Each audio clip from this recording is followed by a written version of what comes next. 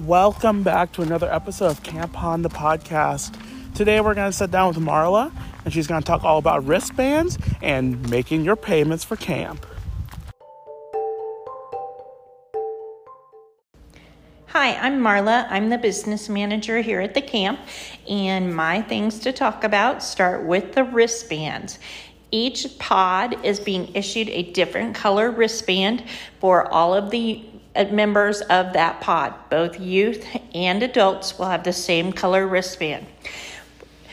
If you see someone here in camp who does not have a wristband, or you have a scout or adult that their wristband breaks, please come back up to the office and we will get you another one. That is the way that we determine who belongs in camp and who doesn't. And with the gate to the entrance to camp not being by the Welcome Center, we can't always tell who's coming into camp.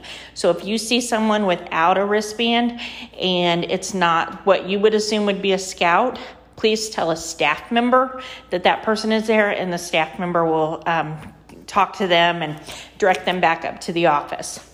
The next thing is finalizing payments for Scout Camp Week. I would like for everybody to try to make sure that your week is paid off and all of your bills are paid by Wednesday evening. That way we can finish out and do the paperwork for the end of the week.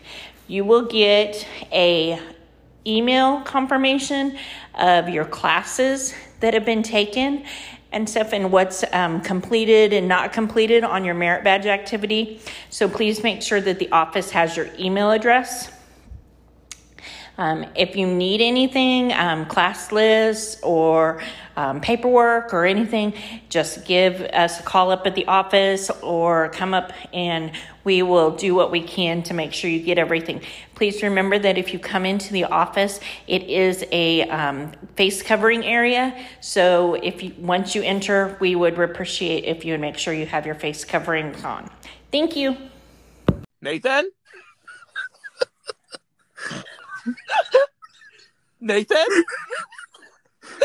Nathan?